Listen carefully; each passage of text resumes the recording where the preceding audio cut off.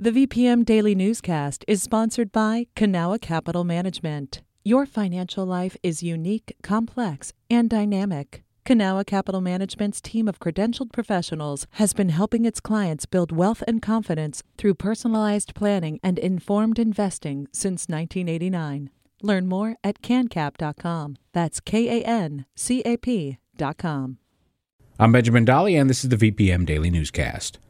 The Virginia Crime Commission is recommending the General Assembly pass a law to automatically erase certain criminal convictions from the record.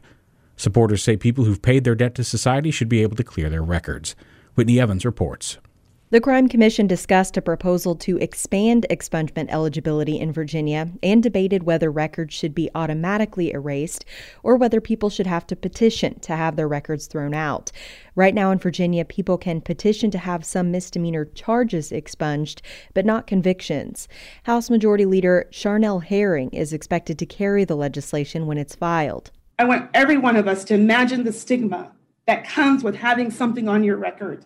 Every time you apply for a job to feed your family, your heart pounds, wondering if that will be the reason you're denied a job. Other Democrats on the Crime Commission argued that making expungement automatic doesn't take into account individual circumstances. Whitney Evans, VPM News. Governor Ralph Northam announced Monday that the furniture company IKEA is donating $2 million for eviction relief in Virginia. The money will go to hiring 20 new legal aid attorneys that can represent tenants facing eviction. Northam also announced that the state would match the $2 million donation using money from Virginia's COVID-19 relief fund. Schools, advocates, and politicians called Virginia's 2020 higher education budget historic, but almost all of the new funding agreed upon this year was suspended when the coronavirus pandemic struck. As Patrick Larson reports, the outlook for schools is still uncertain. Colleges around the state have grappled with the question of going online or in person this fall. President Makola Abdullah of Virginia State University recently announced that his school was abandoning in-person plans.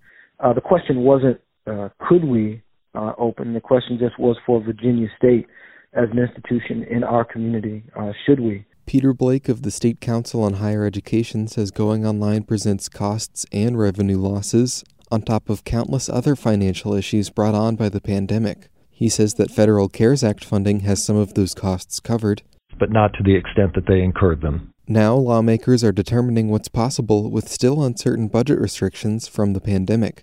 Some say they want more information on school needs before making decisions, but Abdullah and Blake say that could be unclear for a month or more. Patrick Larson, VPM News. Senate Democrats in Virginia want to reduce the penalty for violating a governor's executive order. A bill from Democratic Senator Creigh Deeds would allow law enforcement to fine individuals and businesses $500 for violating an executive order. Currently, it's a Class 1 misdemeanor, punishable by up to a year in jail. Deeds told a Senate committee on Monday that the penalty may be too harsh. The Class 1 misdemeanor penalty is one of the most severe in among neighboring states, but that's all the law gives the governor at this point for violation of his executive order. During the coronavirus pandemic, state officials have mostly relied on pulling businesses' health permits. At least one person, a pastor, has faced criminal charges for violating the governor's ban on large gatherings.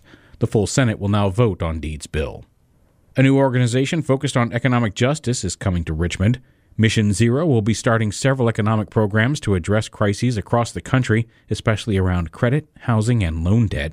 Headlining the effort is a call for a youth jobs initiative to provide full-time summer employment to all youth in the Richmond area. After launching in Richmond, the organization plans to develop chapters throughout the country. Virginia's Department of Elections says rapper Kanye West has qualified to appear on the presidential ballot in the Commonwealth, but a Newport News social studies teacher says he was misled into becoming one of West's 13 electors. Mathen Wilson is one of 11 people in Virginia who announced on Saturday that they plan on suing to prevent West from appearing on the ballot. Republican operatives have worked to get West listed as an independent in a handful of states. More than 100 people gathered at the Virginia Museum of History and Culture over the weekend for a Unity Walk. It was a commemoration of the 57th anniversary of the March on Washington and Martin Luther King Jr.'s most famous speech. Roberta Roldan has more. The Unity Walk was unlike any of the protests that Richmond has seen over the past few months. There were no chants as people walked along Arthur Ashe Boulevard. The marchers were given prompts and asked to quietly reflect on racial justice. This fight for our children, this fight for our life, we need your hurricane voices. Reverend Robin Mines was in the crowd. She said 57 years after King's I Have a Dream speech, she sees Black Richmonders facing the same problems. You got children living in violence. I mean, we got segregated communities still. To me, in some forms, it has gotten worse than better. Once they returned to the History Museum, a group of racially and generationally diverse people read excerpts from King's speech. Organizer Danita Roundtree Green asked the crowd to think about how they can bring love to the current protest movement. We encourage you to listen to the small voice inside that wants to speak up. Be willing to teach someone, anyone, another way of thinking, being, and doing. The march was organized by Coming to the Table RVA and Black Lives Matter 804. Roberto Roldan, VPM News. All the stories you've heard can be found at vpm.org/news. This has been the Daily VPM Newscast. VPM. Hi, it's Terry Gross, the host of Fresh Air. We bring you in-depth, long-form interviews with actors, directors, musicians, authors, journalists, and more. Listen to our Peabody Award-winning Fresh Air podcast from WHYY and NPR.